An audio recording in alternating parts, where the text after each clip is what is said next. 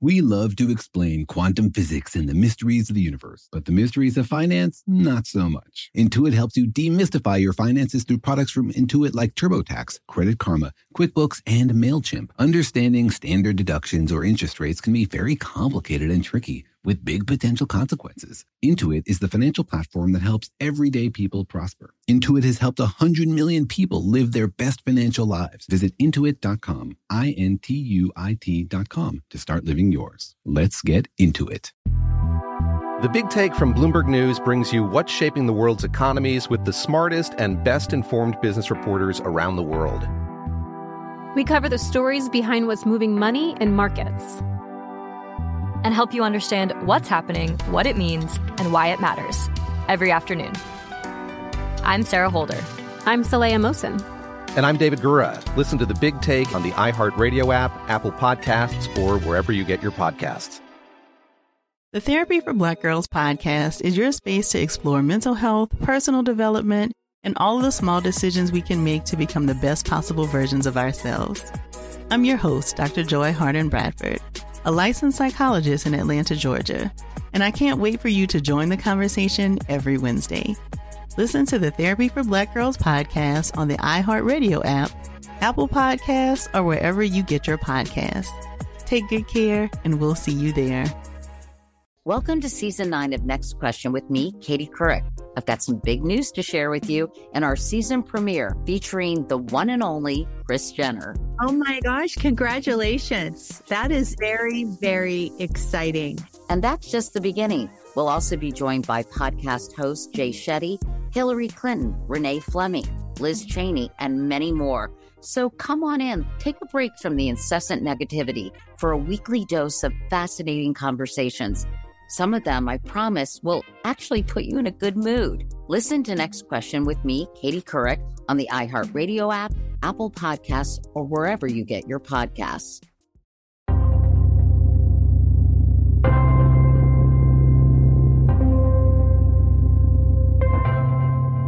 Hey, Daniel, are you enjoying all the good TV shows out there? There's definitely a lot to watch. But as a physicist, are you able to enjoy some of these and turn your physics brain off? Mostly, except when it really challenges me with exceptional nonsense.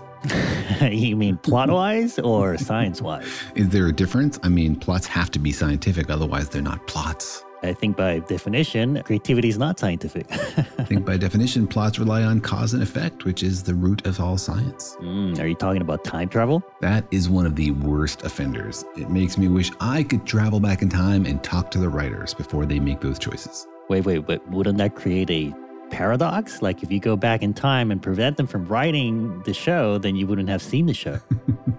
That sounds pretty good to me, actually. That sounds like a good plot. Yeah. Although it would make your life nonsensical. My life already feels nonsensical. Then you're going to get a low rating on Rotten Tomatoes. My own review of the scientific validity of my own life. But what if you go back in time and prevent yourself from watching the show? That could sort of work, right? Or I guess technically to make sense, you would still have to watch it, in which case you would be watching it over and over again and again and again in an infinite loop. That sounds like a nightmare. Or maybe you just watch it until you finally like it. And that would break you out of the loop. That might take forever.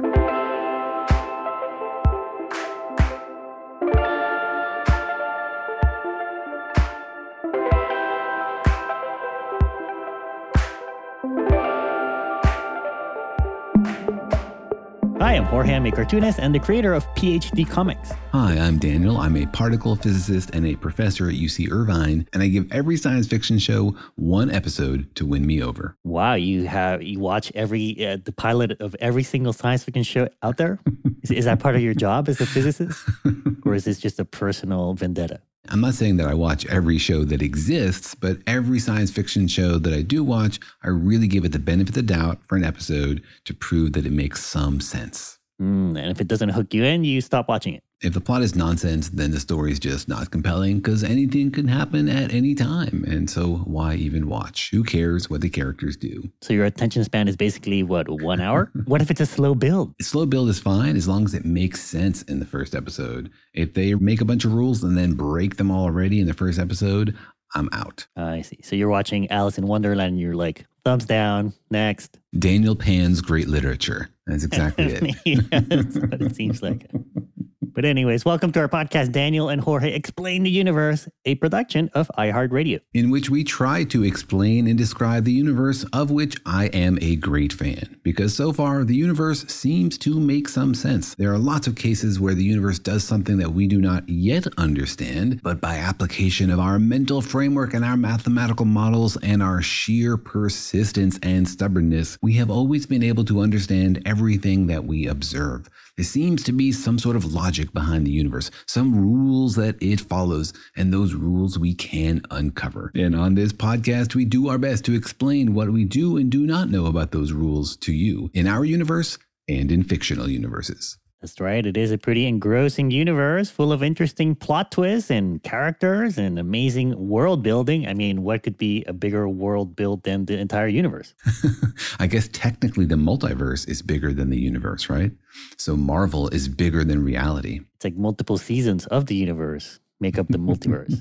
But I feel like, Danny, you're saying that you like the universe because it makes sense, but maybe you don't like people because people don't make sense. People do make sense. Just because we don't understand it yet doesn't mean they don't make sense. I mean, are you suggesting that people don't follow some laws of physics, that we are like exempt somehow from natural laws of the universe? I'm saying if you read the news these days, it's hard to find any sense in anything people do these days. I think that there's two kind of things out there, things we understand and things we don't yet understand. Well, understanding things is what we are here, and that's what this podcast is all about. We try to look at the universe and try to find sense of it, even if it sometimes doesn't make sense completely. We hope that one day science will unravel all of the mysteries of the universe, though there may be a fundamental limit to human capacity to understand the cosmos. After all, your dog probably doesn't understand the universe as well as we do. And so unless you assume that humans are infinitely intelligent or maximally intelligent, it might be that the universe can escape our understanding. Well, I feel like dogs look happier than humans a lot of the times. So maybe they figure out something we haven't. Ignorance is bliss. That's what dogs have figured out. But scientists are not the only ones trying to make sense of the universe or trying to paint a picture of the universe that makes sense. There are also creative artists and writers trying to make science fiction, television, and films that let us think about these awesome ideas about the universe. And I think there's an underappreciated overlap between the creative efforts of storytellers and the descriptive powers of scientists. In the end, science is not a dry list of facts. It's an explanation of the universe. In the sense, we are telling stories. We're saying this mass moved because there was a force on it. That's a story about what happened to the mass. So science in the end is a story that humans tell to each other to explain the universe that they see around them. Here's why this happened. Here's why it rained last Wednesday. Here's why you don't have anything to eat for dinner tonight. And in the same way, creative types are telling stories in fictional universes, wondering what stories can exist and what human experiences might be like in other universes where the rules are different. But I feel, Daniel, isn't that sort of anti-scientific to go into science expecting things to make sense? Shouldn't you, as a scientist, go into it with a completely open mind to maybe the possibility the universe doesn't make sense? I think if you're going to take a scientific approach, you have to assume that science works. And it might fail at some point, but so far it's been pretty successful. There are a lot of really interesting assumptions at the foundation of science, that empiricism works, that we can test theories, that scientific laws don't change with time, so we can do an experiment now and 100 years from now we get the same answer. One of those might one day fail, and that would be a fascinating philosophical discovery. Yeah, that'd be quite the plot twist. I wonder if then you would give it a negative review to the universe. Would you go online and try to lower its Rotten Tomato score? Somebody cancel season 2 of this universe. I'm not a fan. Yeah, it doesn't apply to me. I don't like it. My standards are pretty low, really. I just want you to have rules and follow them. So far, the universe is satisfying that pretty basic requirement. If it breaks that, if it turns out the universe is just random nonsense fundamentally deep down, I will admit to being disappointed. Well, we sort of figured that out, haven't we? I mean, at the quantum level, things are random, aren't they? Well, there is randomness, but there's not nonsense. Quantum mechanics does predict the future. It's deterministic about the probability distribution for the future. That is fixed in stone. Just which branch of that probability is random. But that doesn't mean it's nonsense, right? It still makes some sense. That's why quantum mechanical things like transistors in your phones are working right now. I feel like you're saying that nonsense makes sense because that makes you sleep better at night as a scientist. I'm saying there is nuances of nonsense. I see. There's a sense of sense in nonsense. But we do like to talk about the creative efforts of writers and novelists and filmmakers who try to paint interesting pictures about the universe, who I think, like you say, sometimes take interesting ideas from science and then try to extrapolate that and see how far you can push those ideas. Yeah, and one of our earliest episodes was about the fiction of time travel, where we analyzed the physics of it. And recently on our Discord server, a bunch of listeners asked if we would do another episode on more recent time travel fiction. Yeah, so today on the podcast, we'll be tackling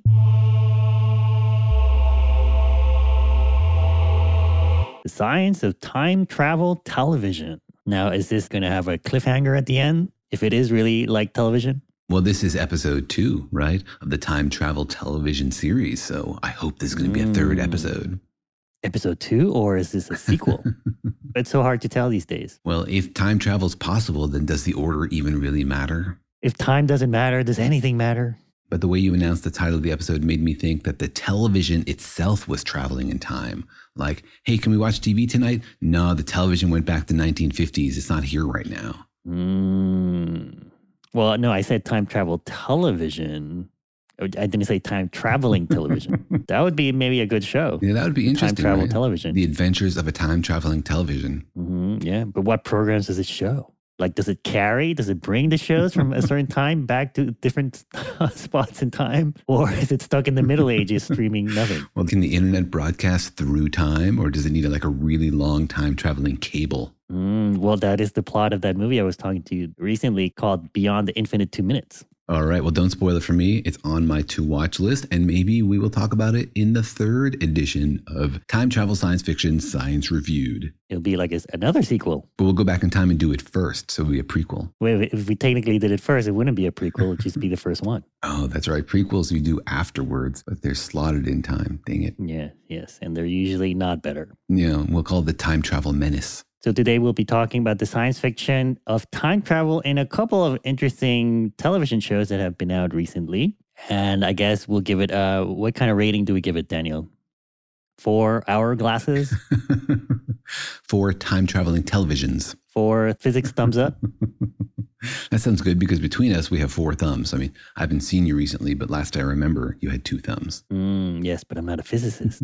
A podcast thumbs. And these shows we're reviewing are the ones requested by folks on our Discord server. So if you'd like to interact with us, ask questions, and suggest topics for future episodes, please don't be shy. Jump over to Discord and join the conversation. You can find the link on our website at www.danielandjorge.com. All right, well, let's maybe start talking just generally about time travel. Daniel, what do physicists think of time travel? Is it possible? There's not actually 100% agreement on this question. Most physicists think time travel is probably impossible because it violates something really simple and basic that we think is part of all science, and that is causality, that the past causes the future, that the future is determined by the past, plus some quantum mechanical randomness, and that it doesn't go the other direction.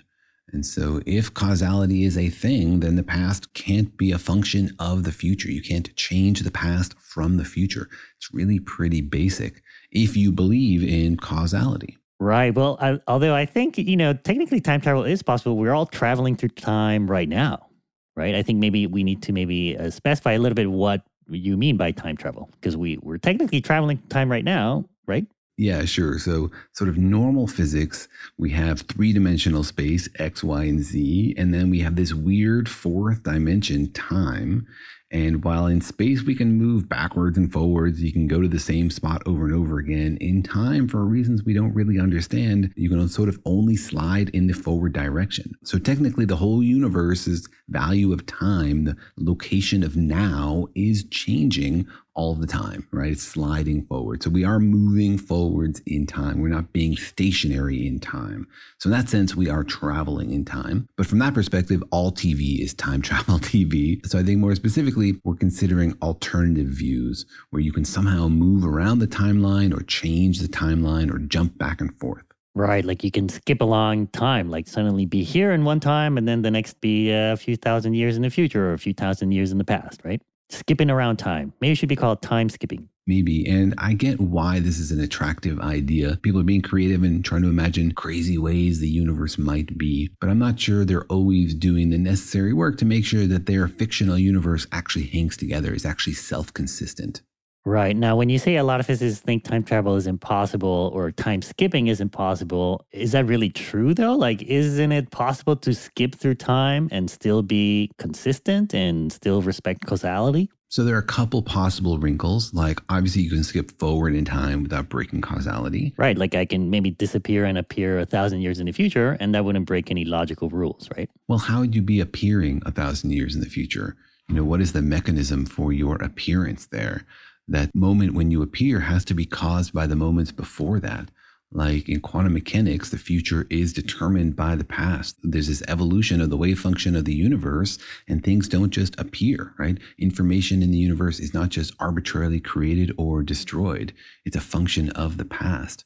So for things to just disappear for 1,000 years and then appear doesn't really make sense. I don't know. Couldn't my future appearance be caused by my present state? You could cook something up like Jorge goes into a black hole-like thing where you imagine he's no longer really part of the universe, and then that black hole evaporates in 1,000 years, and you or the information that is equivalent to you somehow comes out of it. And so maybe technically you could imagine that's not really part of our universe anymore, but really it still is. For you to reappear in the future, there has to be a cause of that. And that cause has to immediately precede it. The universe we think is local, the way like something that happens here can't affect something that's happening super far away. Things now can affect the immediate future, which then affects the immediate future. But you can't just like skip forward and say something that's happening now can affect the deep future without affecting the intermediate time points. Right. Things have to be sort of connected to each other in physics. But isn't there also the idea of like a wormhole? Couldn't a wormhole take you into the future? Yeah, so here are the weird little cracks that might allow time travel to happen. According to our understanding of general relativity, you can do things like build wormholes where you have places in space that do exactly that. You can connect distant places in space. You can have a place here which is somehow weirdly connected to a place somewhere else. It's not like a literal tube. It's like that location is now just connected to this location. So that, for example, if you create a ripple here, it also gets created over there. You should think of it as like a non-simple weaving of the fabric of space. If you imagine space as like a bunch of places in space that are all connected to the neighboring places like pixels on a screen, this would be like a weird connection between two little dots. And so if wormholes are a thing, and general relativity says they can be, it is possible to turn them into time machines by taking one end of it, making it go really fast, and then like the time dilation effects give you a wormhole which connects two different points in time, not just two different points in space. So it is possible then, as far as we know, to travel into the future. A wormhole would allow you to travel into the future or also into the past. There's another wrinkle in general relativity that allows this. They're called closed time-like curves. We have a whole episode about how those work. And briefly, they involve how general relativity bends your light cone in the presence of great masses.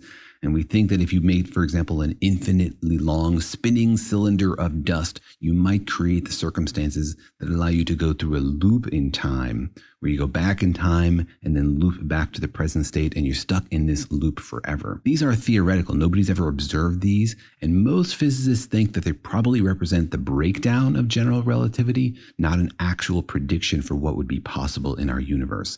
They think probably quantum effects prevent these things from actually happening. But as far as we know, then you're saying that you could also have a wormhole that takes you back into the past. So time travel is technically possible backwards and forwards? I think that's true with a couple of legalistic caveats, right? According to our best current theory of physics, those things are not disallowed, but we also strongly suspect that our best current theory of physics is wrong about exactly those aspects of the universe. So we don't really know. It's definitely a question mark. Definitely not disallowed is all we need now to have an interesting conversation here. All right, well, let's get into the science fiction of time travel of several popular shows that are being played right now on the internet and on broadcast TV. But first, let's take a quick break.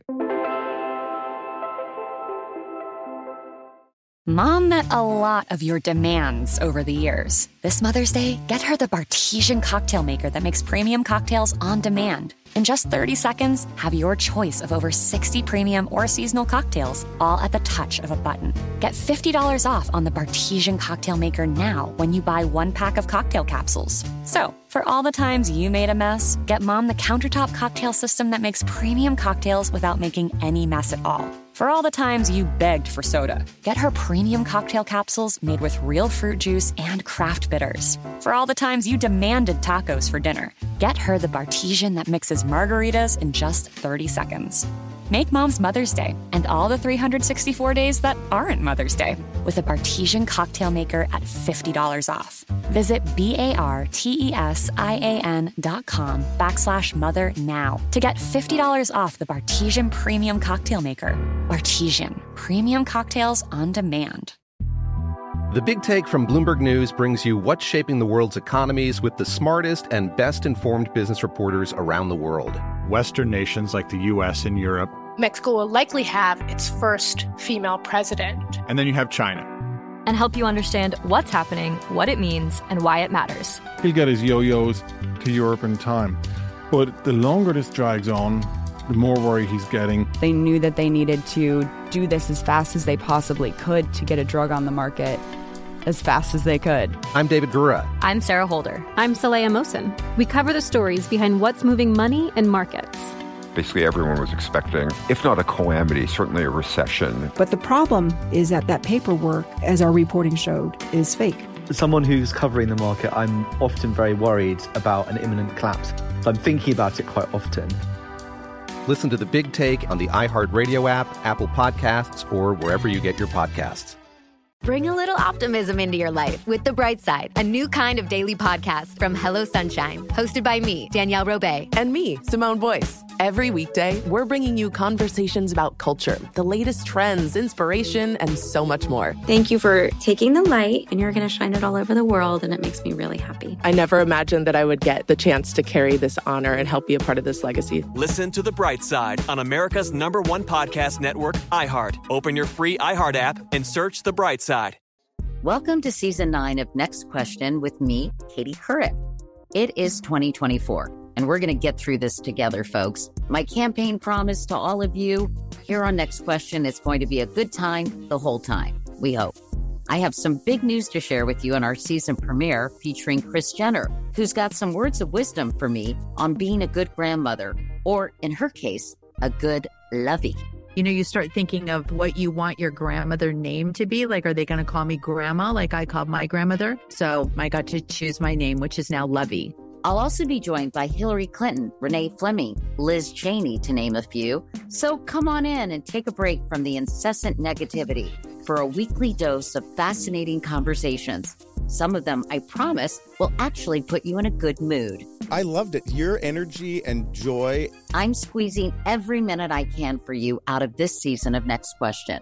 Last question, I promise. You have to go, I have to go. But it's been so fun, and I can't wait for you to hear it. Listen to Next Question with me, Katie Couric, on the iHeartRadio app, Apple Podcasts, or wherever you get your podcasts.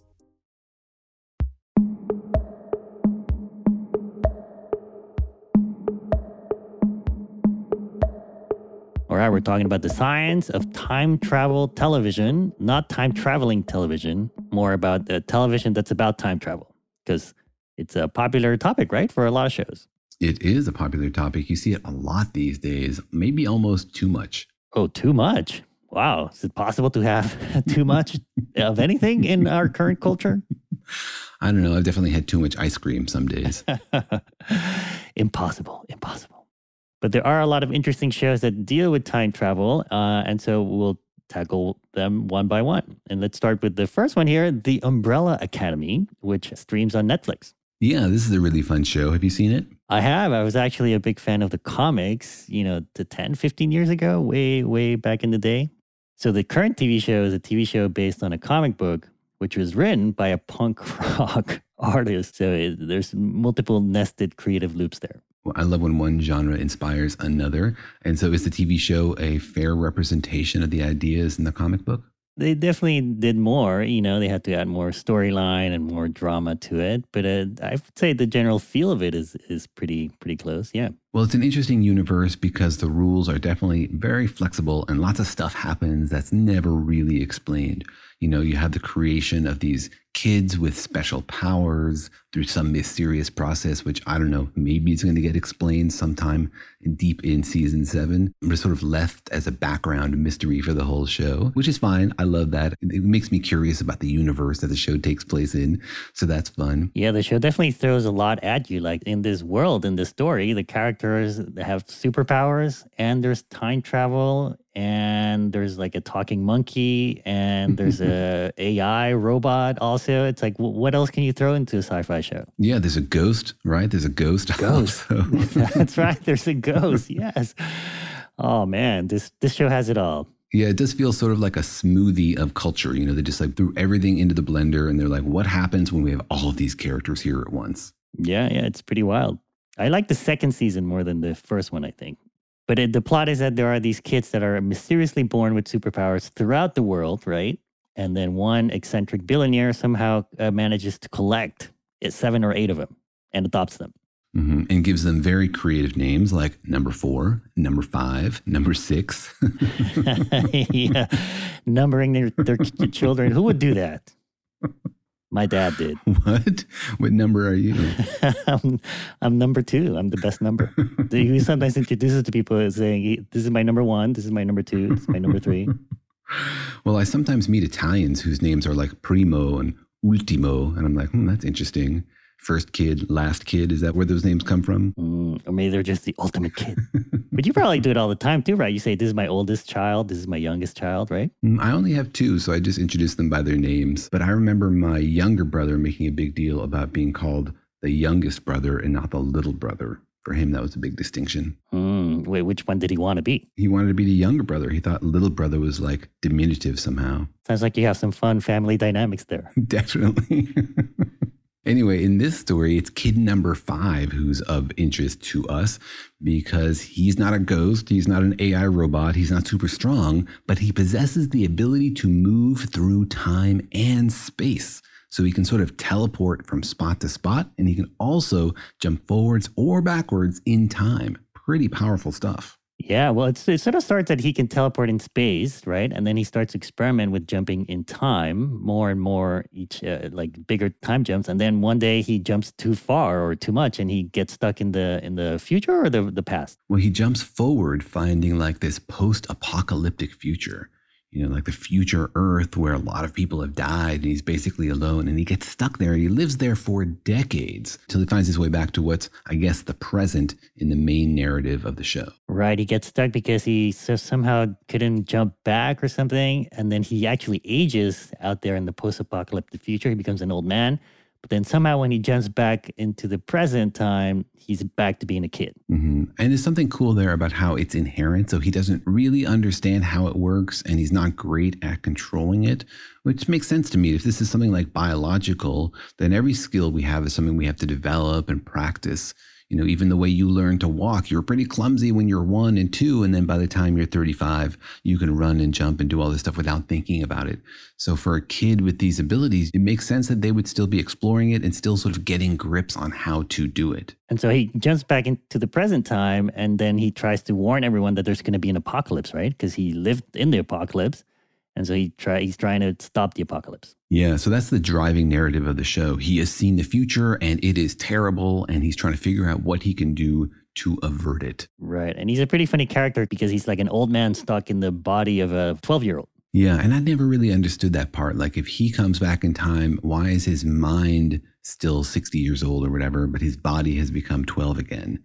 That never really made sense to me. Yeah, they never explained that, nor do they explain the talking monkey or the robot. It's kind of a show that charges ahead. It does, though, you know, there have to be explanations for you to buy in. If they want you to care, for example, that he can avert this apocalypse, so you have to know something about what the rules are of averting the apocalypse so you can have a sense for, is he succeeding or is he failing? Or can he just snap his fingers at the end of the season and get it done in a second? Right, so he's trying to go prevent the apocalypse, which means this is the kind of science fiction universe or a time travel science fiction universe where you can change what happens in the universe, right? Yeah, it's like a single timeline world where you can go back in time and change the future.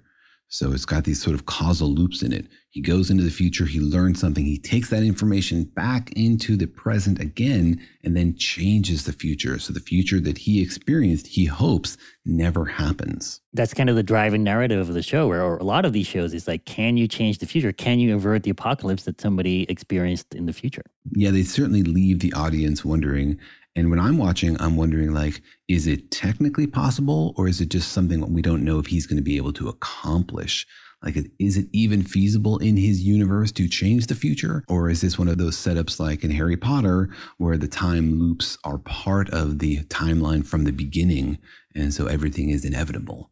Right? And so I get a little confused watching these, like, what kind of universe are we in? What are the rules here? So I can know whether to care. Like, are they trying for something that's impossible? Or what do they have to accomplish in order to achieve their goals? It gets me a little confused sometimes. Right. And in this universe, there's also like a time bureau, like a big somehow bureaucracy that somehow has the job of making sure that the timeline stay intact. Yeah, they call it the Commission, and it's a bunch of like bureaucrats in an office somewhere who are responsible for maintaining the like natural order of time, whatever that means. There's a mysterious organization that has like a plan for how they want the future to go, and their agents appear in moments to sort of craft that future.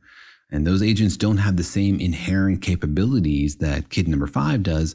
They transport through time using some mechanical device, this briefcase that they use to go from point to point on the timeline. Right, right. And the head of this agency is a person with a fishbowl for a head with a talking goldfish in it, right? Also never explained. This is the kind of show we're talking about here, folks. There's a character whose head is a fishbowl, and there's a goldfish in it that talks. And Daniel's complaining about the time travel. I did like the fishbowl head. That was pretty funny.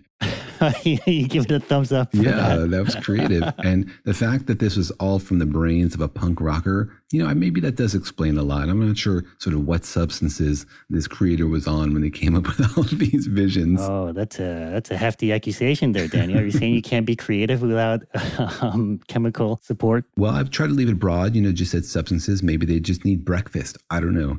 But I'm trying to leave it broad, yes. So then how would you rate the time travel in this show? Thumbs up, thumbs down? I guess it depends on the standard. It's definitely a fun, freewheeling show and creatively sort of very open world. Sort of anything can happen. I do get a little confused about whether I should care about what happens. Like, is it inevitable? Does it not matter what they do? They're going to end up in the same future. Do they have to worry about things like paradoxes? Because if you can go back in time and change the past, and the future that created the past changing you no longer exists. They actually try to address that in the show. Whenever you come near like another version of yourself, you suffer from this condition called paradox psychosis, which is sort of like plot armor to prevent you from like really talking to yourself in the past too much. So I would give it sort of like half thumbs up. It's definitely fun to watch, but it's not really like rigorously thought out time travel. Yeah, I guess without spoiling it too much, it is possible in this universe to change the future, right? And so that's what they're talking about. Like if you go back and shoot your grandfather, that's going to create a paradox and that's going to somehow drive you crazy. I'm not sure that's my interpretation at the end of the first season, at least. But I suppose we can't get too much into the details without spoiling it for everybody. All right. Well, this show has a half a thumb up or a half a thumb down, or half a thumb up and a half a thumb down. One thumb knuckle up. Yes. One thumb knuckle up. All right. Not two half thumbs up. So just a quarter of the possible rating you could give it. I think that's fair, but it's definitely fun to watch. Yeah, yeah, totally. If you like superheroes, robots, talking monkeys, talking fish, and time travel. Also, the civil rights movement. That's a big part of season 2. It's got it all. History. I really did enjoy that it touched on big moments in history, the JFK assassination. That kind of stuff makes it feel like it's revealing some deep truth that we might not have understood about the universe. So there's a little bit of the aura of the power of science there, which I did enjoy. All right. But you're still giving it just half a thumb. I'm not changing my review. Maybe you go back in time and watch it again. All right. Well, the next show we're going to talk about is called The Time Traveler's Wife.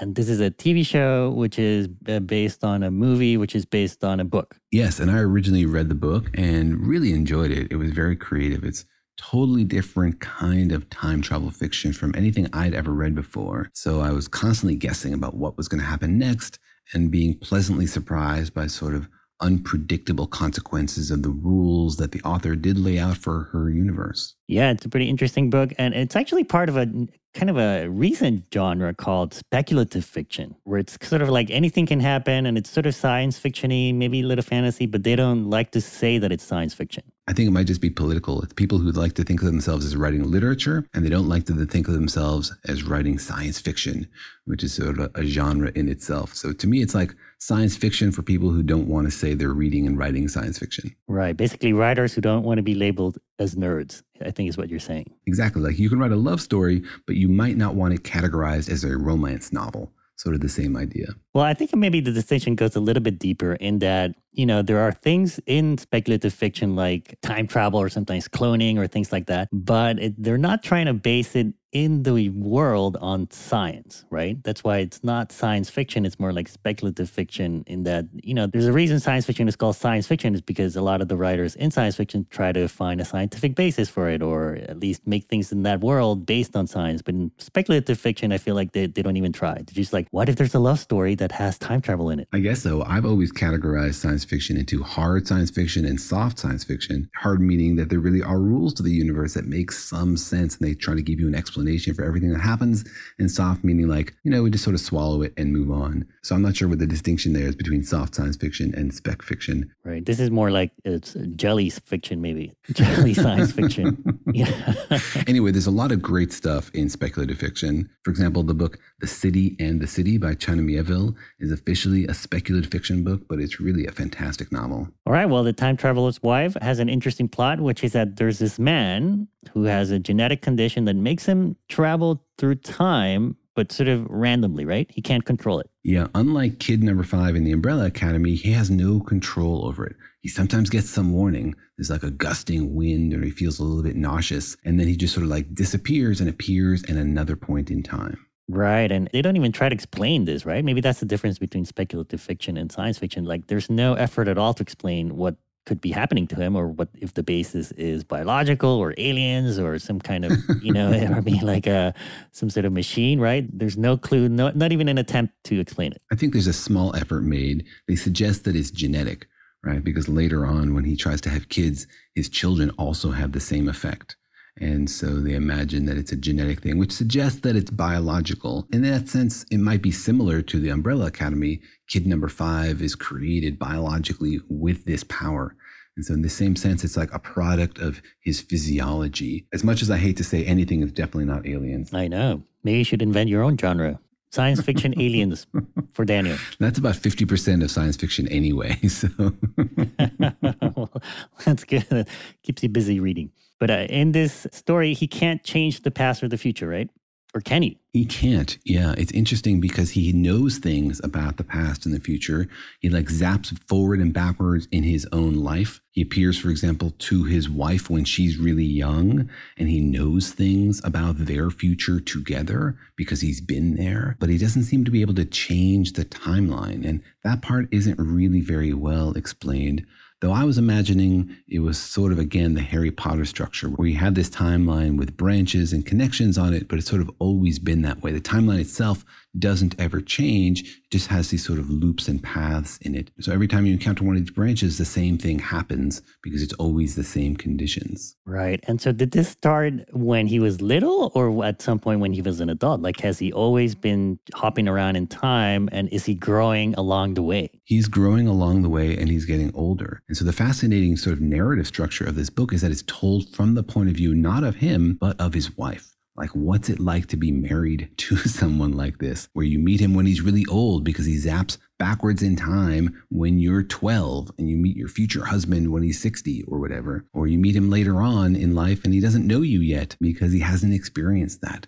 So it sort of like scrambles their whole relationship and makes it really tricky and complicated. He's definitely moving forward through his life, though he takes these occasional jumps forwards and backwards along his own timeline. And then is he ever in the same point in time twice? Like, can his older self meet his younger self? It is possible in that universe. Yeah, there are some scenes where future and present Henrys, that's the name of the time traveler, can meet each other. I feel like it's a good statement for people out there. Like, hey, you think your spouse is acting like a child and is never around and is not in the same time as you, check out this story. Exactly. Are you frustrated in your marriage? Well, at least be glad you're not in this one. Just be glad you're not the time traveler's wife. And there's a lot of fun in it, but there's also some sadness, because this is biological. When she does get pregnant, she tends to miscarry because the baby also has this capacity. Though because it's not fully formed, it can't survive jumping out of her womb into some time in the future and some time in the past. So she has these series of miscarriages. Yeah, it's kind of it's basically a love story. Like, what would a love story look like if one of the people was a time traveler and they couldn't control their time jumping, right? Like sometimes, like she as a little girl meets him when he's really old, which is kind of creepy because he knows that she's going to be his future wife. Yeah. And talks to her. But then sometimes later, like she's an adult and he's a little kid. Yeah, exactly. So she sort of falls in love with the very grown up, very mature version of him. And then later on in her life, she has to meet the immature young version of him. And she's already sort of used to the more grown up version. So they have different sort of romantic challenges than most couples do. And that's what I really enjoyed about this book. It's not just like, hey, time travel, I'm going to go back and save the world. It's like, what is this like to live through a universe where this happens? What are the consequences for real people? What are they feeling? It was really creative in that sense. Yeah, it's an interesting premise. I don't know which one came out first, but there's a season of Doctor Who that's basically this, but taken kind of to the extreme. It's like Doctor Who has this woman that he's in love with, but she's also a time traveler, and they basically travel all throughout the cosmos from the beginning of time to the end of time. And so they like meet up at pretty extreme situations in their different timelines. Interesting. They're not traveling together? No. She's like, I think he meets her later on, but then, yeah, it's pretty headache inducing. Sounds like it needs a diagram. Yeah. But this one is more maybe literary or more speculative or more Jello fiction. And it is more a bit of a serious love story, right? Exactly. And so the focus really here is on the characters and the impact on them. And you do get the sense that there's not much they can do about it. They seem sort of resigned to life turning out this way. They're not trying to like solve his condition. There's none of this like Back to the Future, let's make sure we fall in love in the right way sort of situation. It's more just about the experience of living with somebody whose time is scattered. All right. Well, how many thumbs up would you give this one? I give this one a thumb up. I mean, it's sort of soft on the science of it. It's not that well explained. And I think there are some inconsistencies there because if you can jump into the past, why can't you change it? This sort of stuff. But I think it's very clever and creative and exactly the way I always want fiction to be, to take me to places that make sense that I didn't anticipate. I think I know what's going on here. We're actually rating things on whether you like them or not whether the science is good or not. Is that what's going on here? Is this just really like, what does Daniel like? I mean, it's part of it, right? I see. All right. So Daniel gives it a 1 thumb up, which is not the full 2 thumbs up, but it's better than half a thumb up, at least for now. All right, let's get into our last show that we're talking about here today. And this one is a doozy. It's so complicated, Daniel had to stop watching it because it was giving him a headache. So let's see how many thumbs that one's worth. But first, let's take another quick break. Mom met a lot of your demands over the years. This Mother's Day, get her the Bartesian cocktail maker that makes premium cocktails on demand. In just 30 seconds, have your choice of over 60 premium or seasonal cocktails, all at the touch of a button.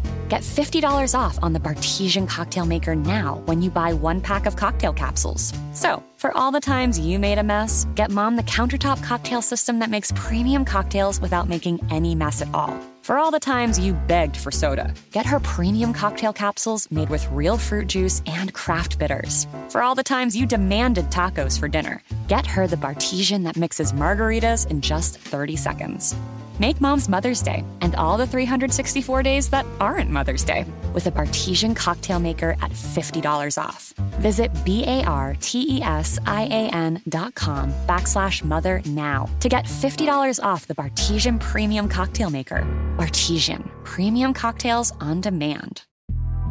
The Big Take from Bloomberg News brings you what's shaping the world's economies with the smartest and best-informed business reporters around the world. Western nations like the U.S. and Europe. Mexico will likely have its first female president. And then you have China.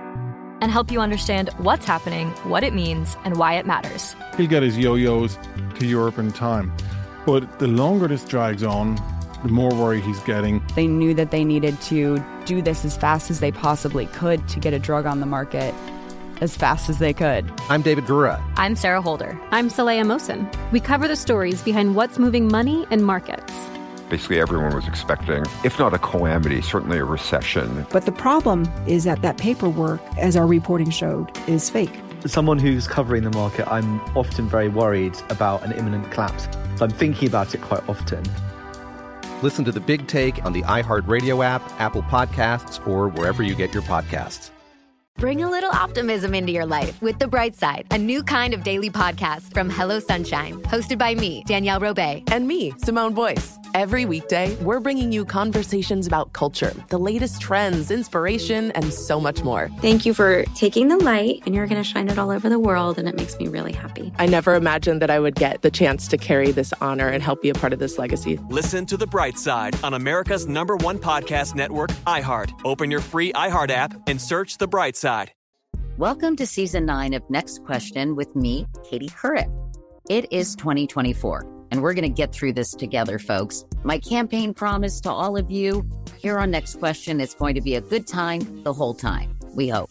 I have some big news to share with you on our season premiere featuring Kris Jenner, who's got some words of wisdom for me on being a good grandmother, or in her case, a good lovey. You know, you start thinking of what you want your grandmother name to be. Like, are they going to call me grandma like I called my grandmother? So I got to choose my name, which is now Lovey. I'll also be joined by Hillary Clinton, Renee Fleming, Liz Cheney, to name a few. So come on in and take a break from the incessant negativity for a weekly dose of fascinating conversations. Some of them, I promise, will actually put you in a good mood. I loved it. Your energy and joy. I'm squeezing every minute I can for you out of this season of Next Question. Last question, I promise. You have to go, I have to go. But it's been so fun, and I can't wait for you to hear it. Listen to Next Question with me, Katie Couric, on the iHeartRadio app, Apple Podcasts, or wherever you get your podcasts.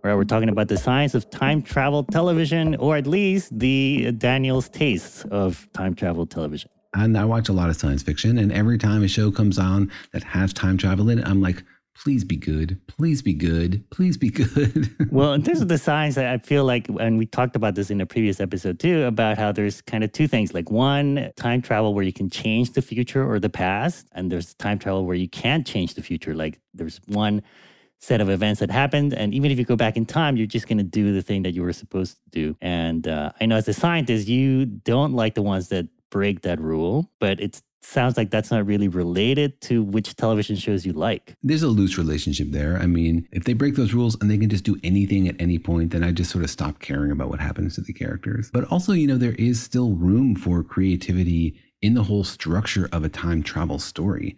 I do sometimes see movies where I'm like, wow, I never thought of time travel that way. You know, an example is the movie Primer.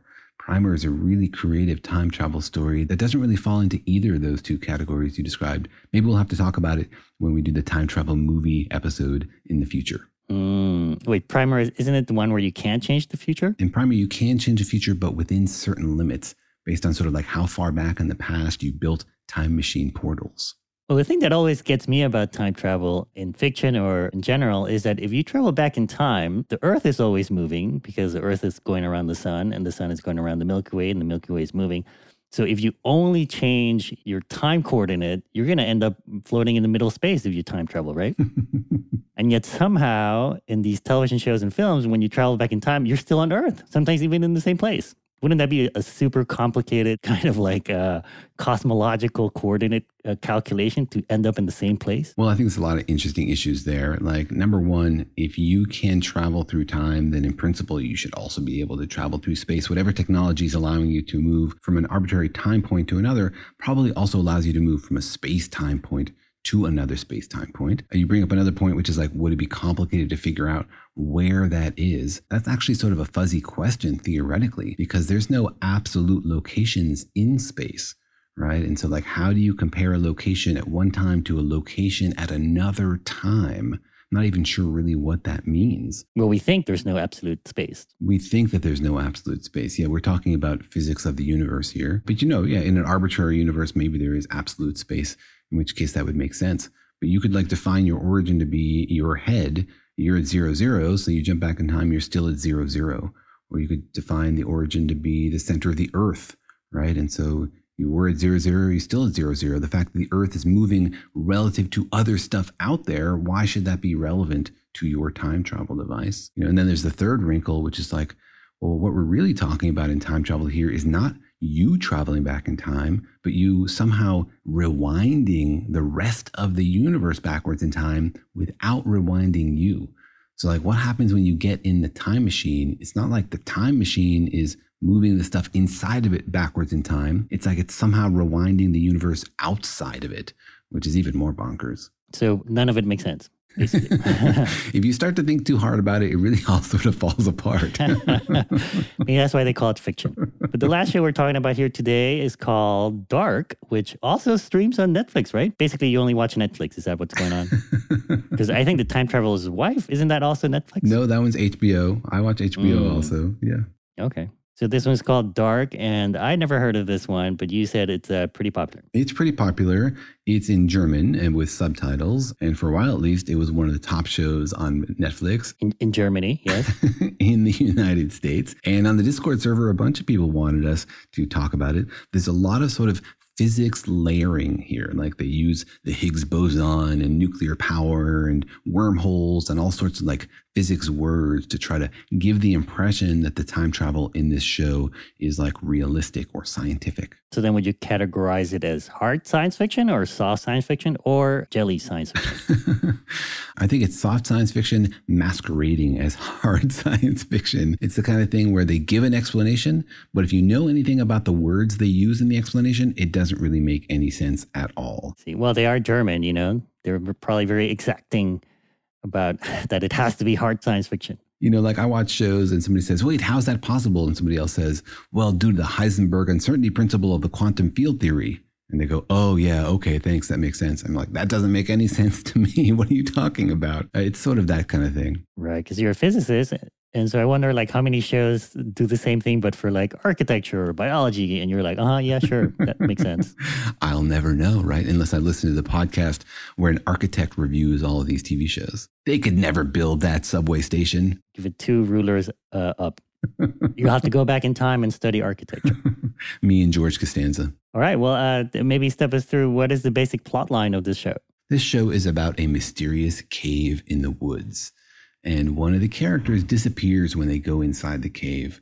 And it's sort of this multiple plotline mystery. You have plot lines in 2019, you have plot lines in 1953, you have plot lines in 1986. And it turns out that going into this cave, you enter a wormhole that can take you sort of backwards or forwards in time. Back to the same cave? Back to the same cave, yeah. So it's a sort of wormhole that has an opening at the same location on the Earth, but different points in time. Wait, you go in, it gets dark, and you keep walking, and you come out the same cave, but at a different time on Earth. Yeah, exactly.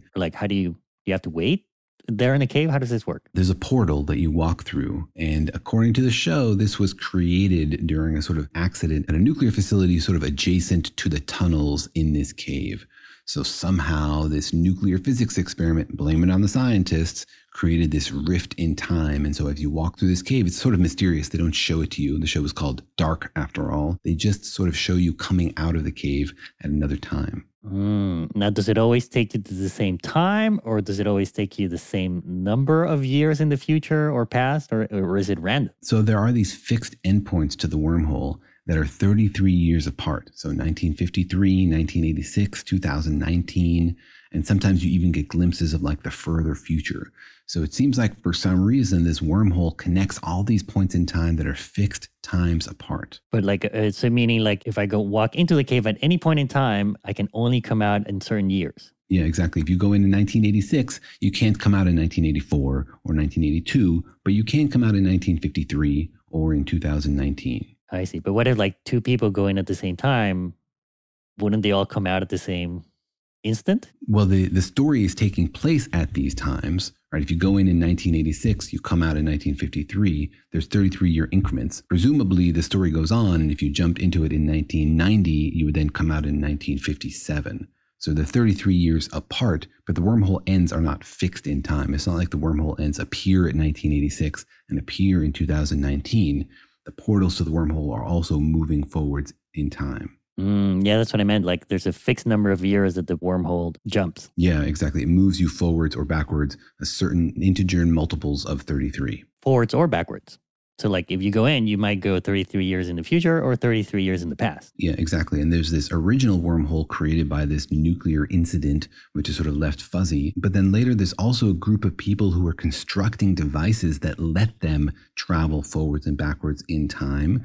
And I think it's sort of left unclear whether they can control that gap or not, or whether it lets them just move forwards and backwards in time without going into the cave. Wait, so there's a natural time travel device, and there's also artificial time travel device in this story. Yeah, it's sort of all artificial because the one in the cave is created by a nuclear incident, which definitely comes from human scientific experiments, right? But that one's sort of fixed in place. And then there's a mobile time travel device, this clockwork box that some people build so they don't have to be in the cave to travel forwards and backwards in time. They made their own cave. And who are these people that made the cave? I don't want to give any spoilers.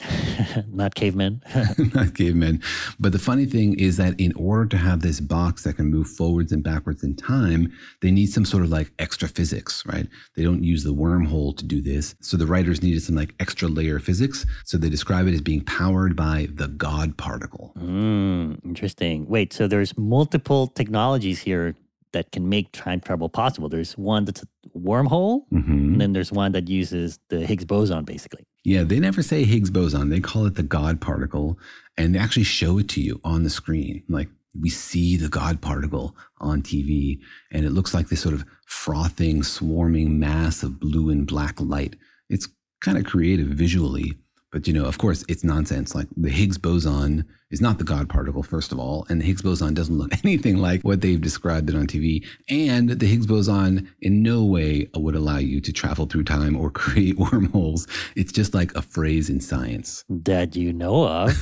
That I know of, yes. Because it is the God particle. I mean, you're saying it's not the Higgs boson, so it could be some kind of particle that we have yet to discover, right? Yeah, all right. If the God particle is not supposed to be the Higgs boson, if it's some crazy future thing that create wormholes and plot devices, then sure, it all makes sense. Didn't physicists for a while think neutrinos traveled back in time? No, nobody ever thought neutrinos traveled back in time. There was a moment when some people claimed that neutrinos traveled faster than the speed of light, but that was due to miscalibration of their clocks. All right, well, back to the show. So there's a cave that's a wormhole, and then there's somebody invented a box that somehow uses particle physics to teleport whatever goes into another time, or teleport the whole box. Well, you can use the box, and if you set the box, and you and the box move forwards and backwards in time. It's a lot like the briefcase in the Umbrella Academy. I see. And is this box blue, and does it look like a British telephone booth?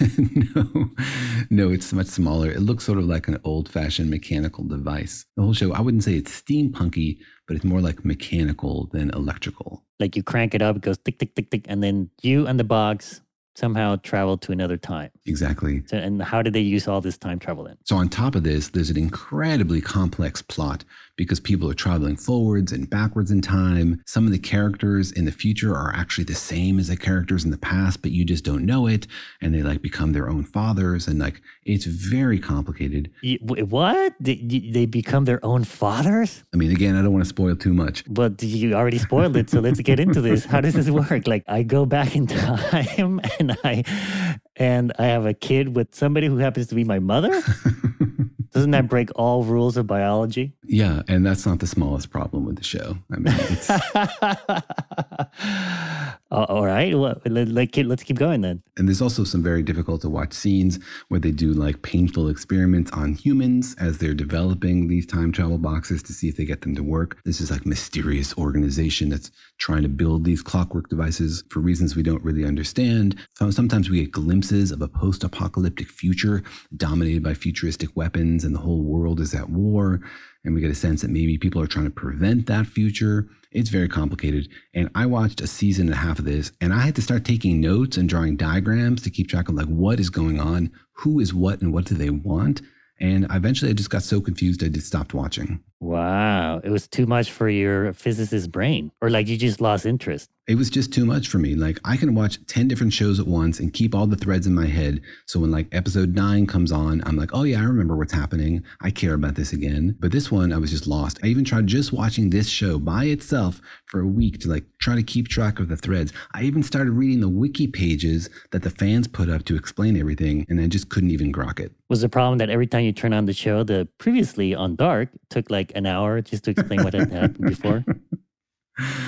It was just that I couldn't even recognize any of the characters in any of the scenes. I felt like there was stuff that was happening that was really momentous if you knew who these people were. But I just had no idea. Why are we watching this? Who are these people? What does that mean that this person just shot that person? Well, what's the overarching arc of the show, or who are we supposed to follow? Who are we supposed to care about in this show? Is there one time traveler that you're following, or a group of people that discover the cave? It's a whole interconnected family and the consequences for that family and everybody they know. One of the initial driving questions is like, what happened to this kid? Disappeared into the cave. Turns out he went back in time, et cetera, et cetera. He was living as an older version of himself the whole time. But then it morphs into this like broader narrative about preventing this post-apocalyptic future and preventing these clockwork box people from somehow taking over the world with the God particle. And so it becomes so broad and complicated that I couldn't even follow the plot. And how many seasons has it been going on for? Many more seasons than I've watched. And the seasons happen in chronological order?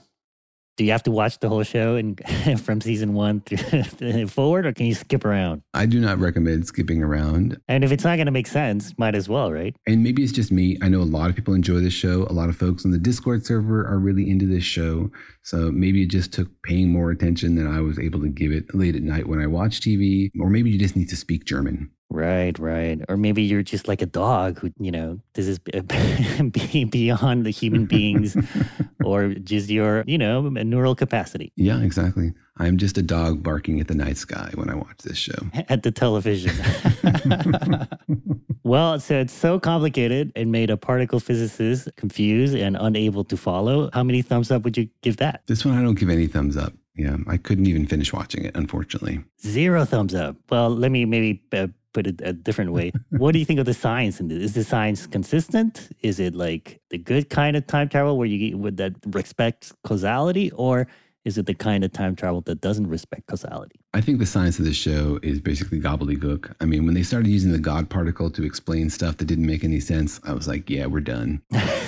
It insulted you personally. It did, and so yes. you discounted the rest of it, even though apparently it's very popular. You're like, you pushed my button, man. Forget it. Yes. I give it no thumbs. Mm-hmm. Yes, I will admit, yes. I see. I have an abuse of the Higgs boson button, and this show pressed it. Right. So this whole show, this podcast episode, it's not really even the science of time travel or what you like, is whether or not a show mentions the Higgs boson and calls it a God particle or not. That's really the thumbs up or thumbs down here. Yeah, look, if somebody out there is a writer for a science fiction show and you're tempted to use the Higgs boson to solve your plot holes, please just don't, because if you do, I'm not going to watch it. But they didn't. They used the God particle. It's just that maybe in German, it's just a mistranslation, Daniel. Maybe you're just projecting your own problems with it. Yeah, maybe it really is just the Da Vinci Code. Yeah. Maybe really in the original German, it means the goddess particle or, the deity particle. Okay, you know what? I'm going to learn German and then I'll watch it in the original language to give it a fresh take. That sounds fair. And also learn some architecture and maybe some biology, because I feel like if you were a biologist, this show would make you turn it off right away. Like, don't they know how DNA works? You can't sire yourself with another person. Hey, well, if you use the God particle, maybe you can. Oh, there you go. Maybe it uses the God DNA molecule. Yeah, solves every problem. And it's cool and looks blue and black on the screen. Maybe you're also your wife in this episode. Maybe you are your own time-traveling God particle wife. Yeah, there you go. That's dark and uses an umbrella. That'll be the ultimate show. Maybe then you'll give it a thumbs up. You know what? I'll give it at least one episode. All right. Well, I think the big takeaway here is that time travel is tricky, but also irresistibly fun to think about and to write stories about. Because I guess we all wonder how this universe works, and we're all wondering how far can you push it, right? Like, if time travel is possible, what would happen if you made a box that could do it? Or if someone had the power to do it? Exactly. And it's totally worthwhile being creative about these things because physicists don't really understand them. And it's fun to think about what the universe might be like if we could break some of these rules. Like mentioning the Higgs boson, which is a big no-no here, I guess, on the podcast. Don't break that rule. Don't mention the Higgs boson if you don't know what you're talking about. That is definitely my rule. Oh, man. Now I'm tempted. Every time you say something could be aliens, I'm going to be like, what if it's just the Higgs boson? I mean, the God particle. Just to push your button. Then you're going to give a thumbs down to our own podcast. No. Thus creating a paradox. Or a paradoctor in philosophy. I'm going to get paradox psychosis. You're going to get paradoxed. All right. Well, regardless, we recommend these shows that you check it out yourself and see if you like it and whether the time travel in it or the lack of time travel or the lack of explanation or over-explanation for the time travel appeals to you. Yeah. And as you check out these shows, serve yourself a nice scoop of ice cream with extra Higgs bosons on top. That's right. Just don't call it the God ice cream. We hope you enjoyed that. Thanks for joining us. See you next time.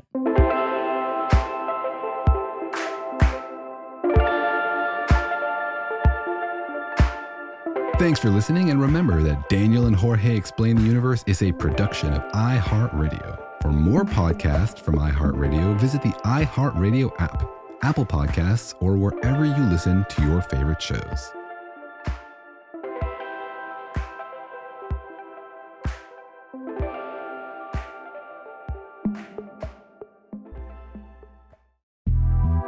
The Big Take from Bloomberg News brings you what's shaping the world's economies with the smartest and best-informed business reporters around the world. We cover the stories behind what's moving money and markets. And help you understand what's happening, what it means, and why it matters. Every afternoon.